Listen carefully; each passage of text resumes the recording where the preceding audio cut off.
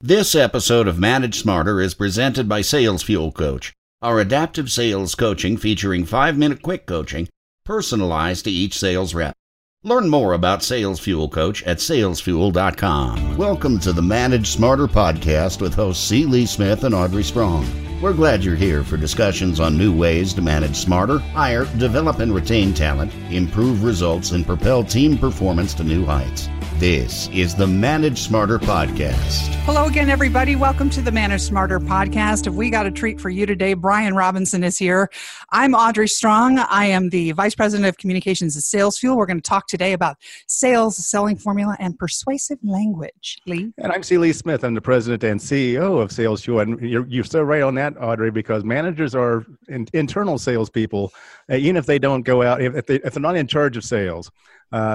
All managers then have to be good internal salespeople, and so especially if you're going to make change and prepare the battlefield for change and handle change management, it's so important then that you're able to use certain questions, certain turns of phrase, if you will, then to help you make that happen. And that's why we're going to talk to our guest today. Yep, it's Brian Robinson. He's a sales and marketing expert, a best-selling author of The Selling Formula, and a coach, and has worked for some of the best-known companies in the world, including Coca-Cola USA and Johnson & Johnson. And upon leaving his corporate career, he helped launch a successful startup where he was the first person in the history of the industry to sell more than $1 million in just 12 months. And get this, he did it on the phone. Oh, it's amazing. Brian, welcome to our microphones, and our listeners are going to get some lessons from you today. Thanks for coming.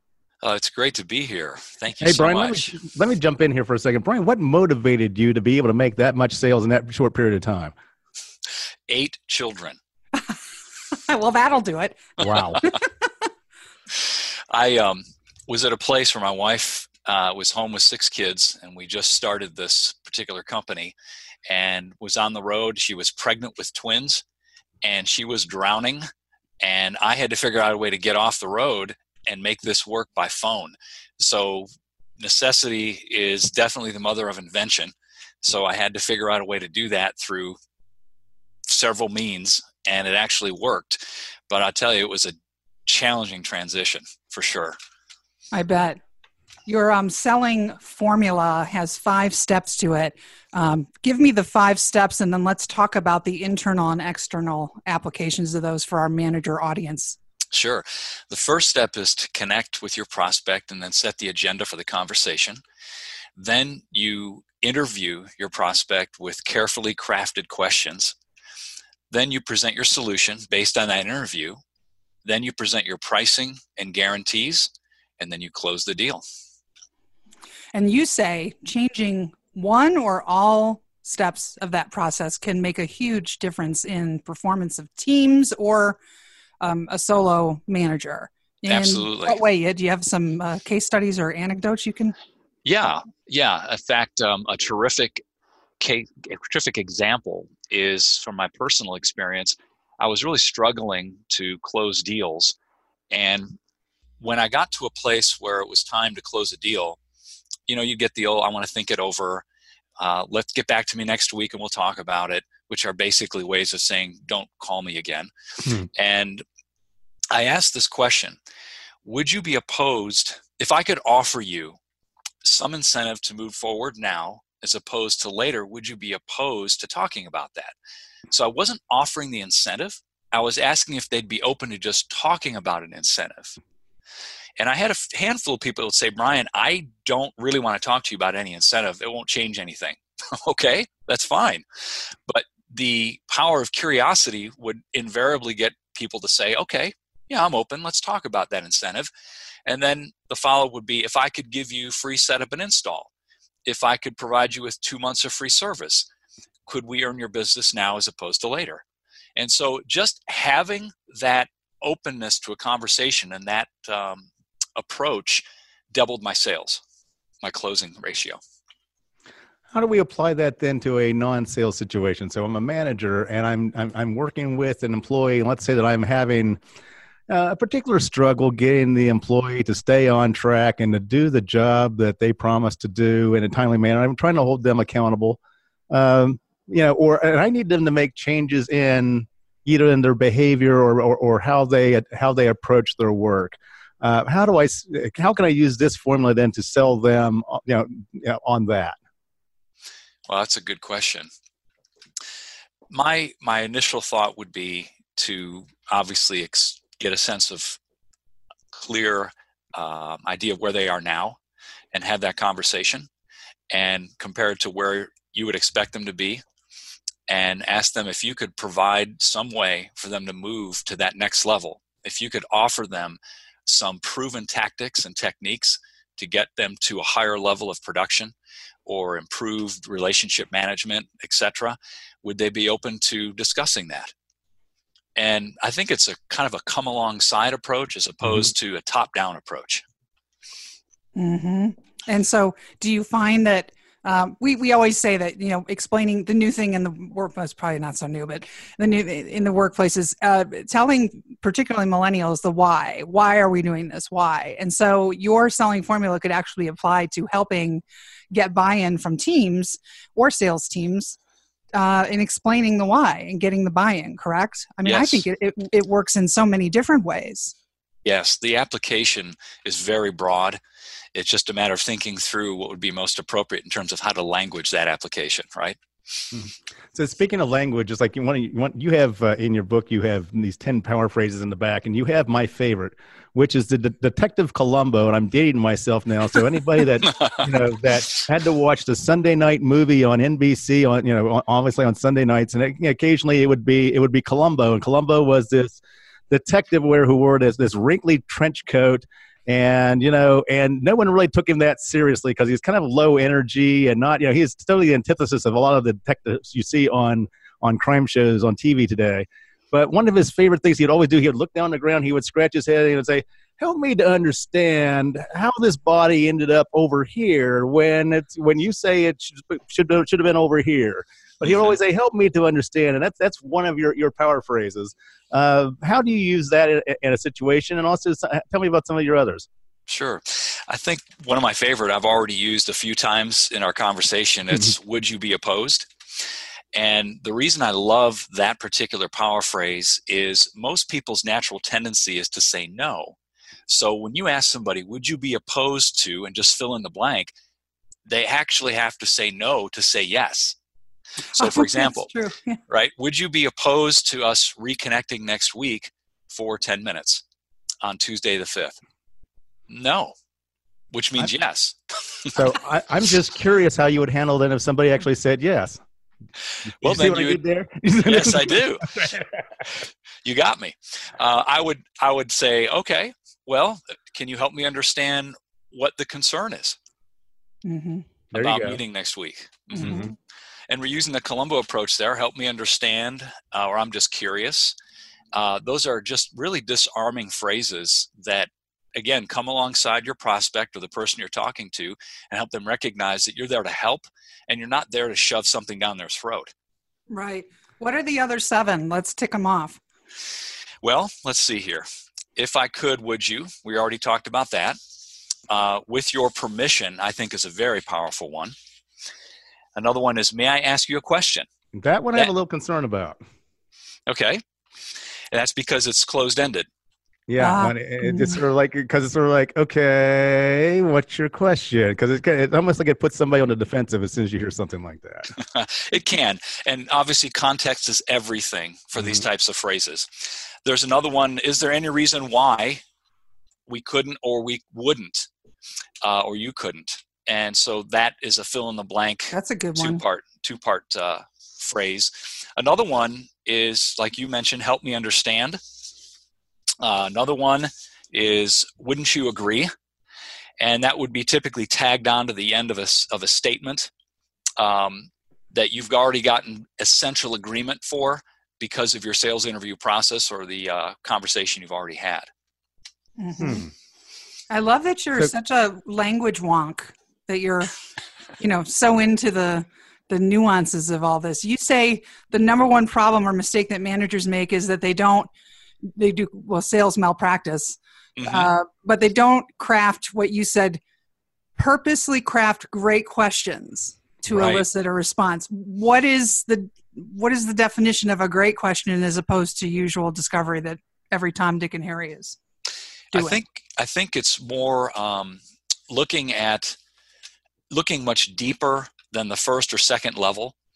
There are even deeper levels at which you can go to with respect to your questions and diving multiple layers deep that will allow you to elicit emotions and feelings that really tap into the motivational level of getting somebody to act upon something.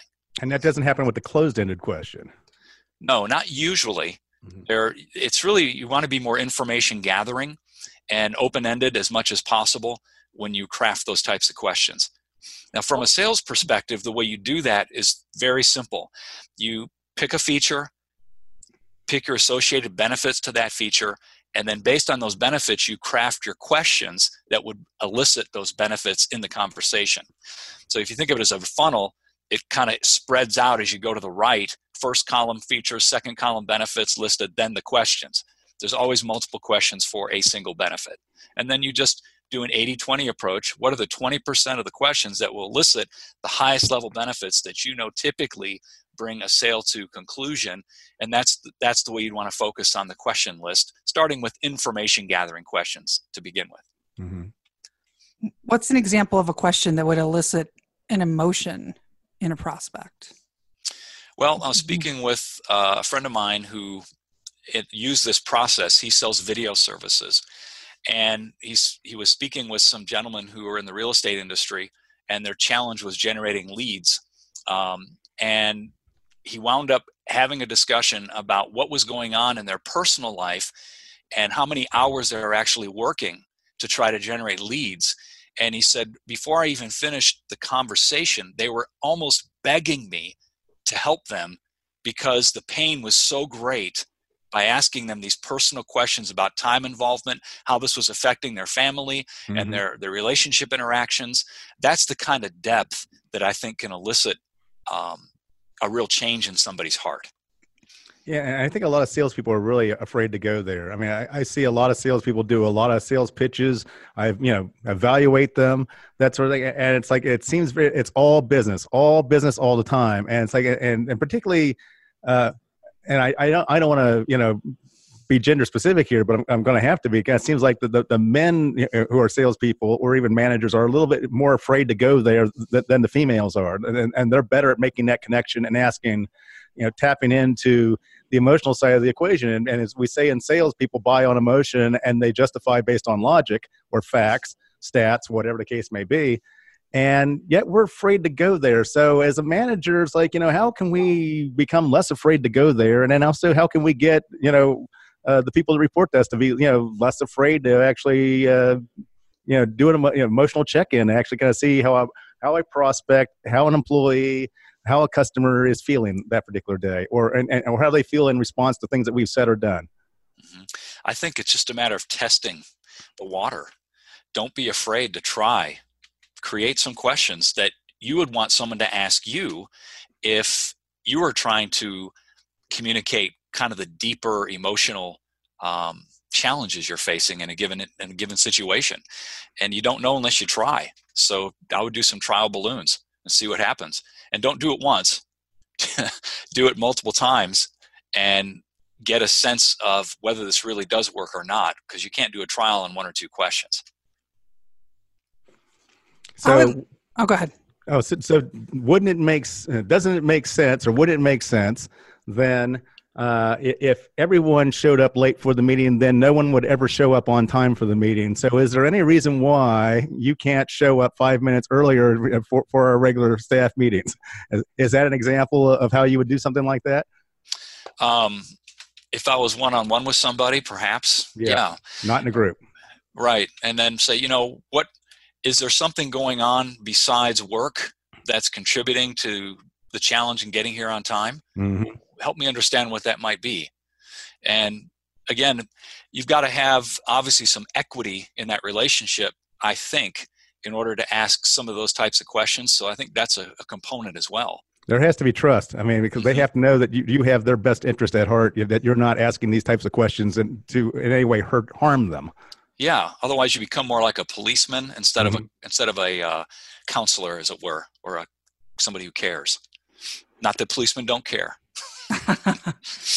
So I would love to hear with the 8 kids, and at one point you write in the book that you were commission-based only and that it was tremendously stressful, as I can imagine, the ups and downs and all that. What is a leader, what do you think it takes to be successful, and how to manage stress if you're a manager, particularly middle managers who have to manage up and manage down? From a success perspective, I think the first thing someone has to be is brutally honest with themselves and really look at the landscape of what they're dealing with and tell yourself clearly whether there is an issue or not. I think we play this game with ourselves in life and pretend that there's not a challenge, or we try to buffer and do things to kind of overcome those challenges without dealing with them directly. And the second thing is I always believe you're never without a choice. So even when you look at the landscape and you think, I have no choice here, I think you should think again. You always have a choice. Don't be a victim. Mm-hmm. And thirdly, I think one of the strongest phrases I've ever encountered that I've seen really play out in my life is be willing to embrace struggle. Because truly, I think struggle is your ticket to personal growth, which could get you to the next level. And if you embrace struggle, there's some gold in there. There's potential for tremendous change. Well, because a lot of people really, most people don't like the struggle, and they try to avoid the struggle. And the thing is, like, if you're willing to do things and that other people aren't willing to do, then you're going to get rewards that other people won't get. Mm-hmm. Yeah. I've probably heard the saying, you can have easy hard, or you can have hard easy. So if you choose easy now, you're going to have hard later. If you choose hard now, you should have easier or easy later. Yeah. Well, you have something going on with the book. I would love for you to explain that people can get a free download for the first 3 chapters. How do they go about doing that, Brian? Yeah, thanks for asking. You can go to brianrobinsonbook.com, BrianRobinson book.com, and you can download the first 3 chapters of the Audible book and give it a listen. Yep. And then the other website is thesellingformula.com. And you like to get out and speak, don't you? I mean, is that the one-stop shop? I went to the website to make contact with you and book you and also get your book. Yeah. Speaking, I actually love doing podcasts like this. Mm-hmm. The opportunity to touch people in so many different industries is very obvious here. And so I love that almost more than doing a stage type of discussion. I wanted to bring it back around to Audrey's first question on the 5 stages and making a change in the process can really, as Brian Tracy would say, make your business take off like a rocket if you just make one change. So of these 5 stages that you've set forth, which is the stage you think that most sales teams really need to make some process improvement in? Glad you asked.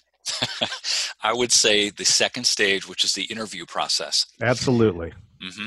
The discovery process, it's like without that or whatever, it's a hell of a lot harder to close, and you'll never get to solving if you don't identify issues, goals, etc. So I'm right there with you. Absolutely. Yeah, there's too many times over the years where I've seen salespeople jump into the presentation mode instead of getting focused on the conversation. So they do a presentation instead of having a conversation. They show up and throw up. That's all they care about. And they just want to get to that when in fact you've got 80% of stones that have been unturned in the interview process because you didn't ask questions. Yeah, and 80% of salesmanagers, salespeople, or even just managers in general, whatever, they're not doing that. So it's like if you can, again, go to places where people don't want to go and do the things that people, hesitate to do or something like that, that's where you're going to find a reward. Mm-hmm. So. I agree. I like that you acknowledge also something that I find frequently I have to work on. I have a mentor that said that, active listening takes a lot of energy. And you say sometimes during discovery, people are just tuning out what the prospect is saying, or for internal use, what their employee is saying, because they're thinking about the next thing they're going to say. Mm-hmm. That happens a lot, right? Oh, it's terrible. And that plays into what you mentioned earlier, sales malpractice. One of my sayings that I have with salespeople that I've trained is, until you uncover the need, you cannot proceed. You have to earn the right to move forward in that conversation. And it really ticks me off when I'm training people and they don't earn the right to proceed because they didn't ask the questions. I think the most powerful thing when you're doing discovery or doing an interview, either with a prospect or with an employee, is the follow-up question.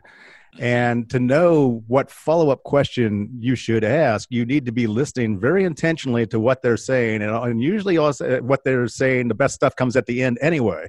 So typically, like when I show up, and Audrey knows this, when I show up to do a podcast like this, I have one question written down, and the rest of it is all listening to what the guest is saying. And then I'm putting myself in the shoes of the listener and saying, okay, if I'm the listener, what would they be curious about? Or usually it's what am I curious about? And it's not so much the first question. The first question, unless it's a good amount of information, the follow-up questions, though, I think is where you get a lot of gold. How do you feel about that? I totally agree. So when you start out with a general set of questions and then move into additional questions, what you've done is basically earn permission to go deeper. Mm-hmm. And going deeper, to your point, Lee, is critical to getting to the nub of the situation and uncovering that emotional trigger or triggers to earn the right to talk about your solution. Yeah, and if you're in such a hurry then to get to talk about your solution or your proposed behavior change or something like that, if you're such a hurry to get there, something like that, you're going to miss, really the keys to unlocking, getting them to either agree with you or come on board or, or change that behavior or make the change that you want to see. And in sales, that means sign a contract. So true. So true.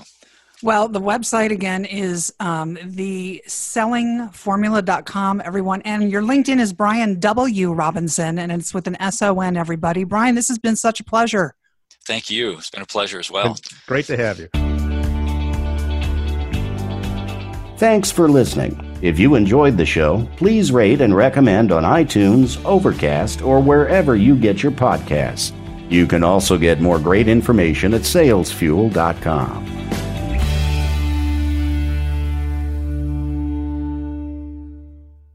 This podcast is a part of the C-Suite Radio Network. For more top business podcasts, visit c-suiteradio.com.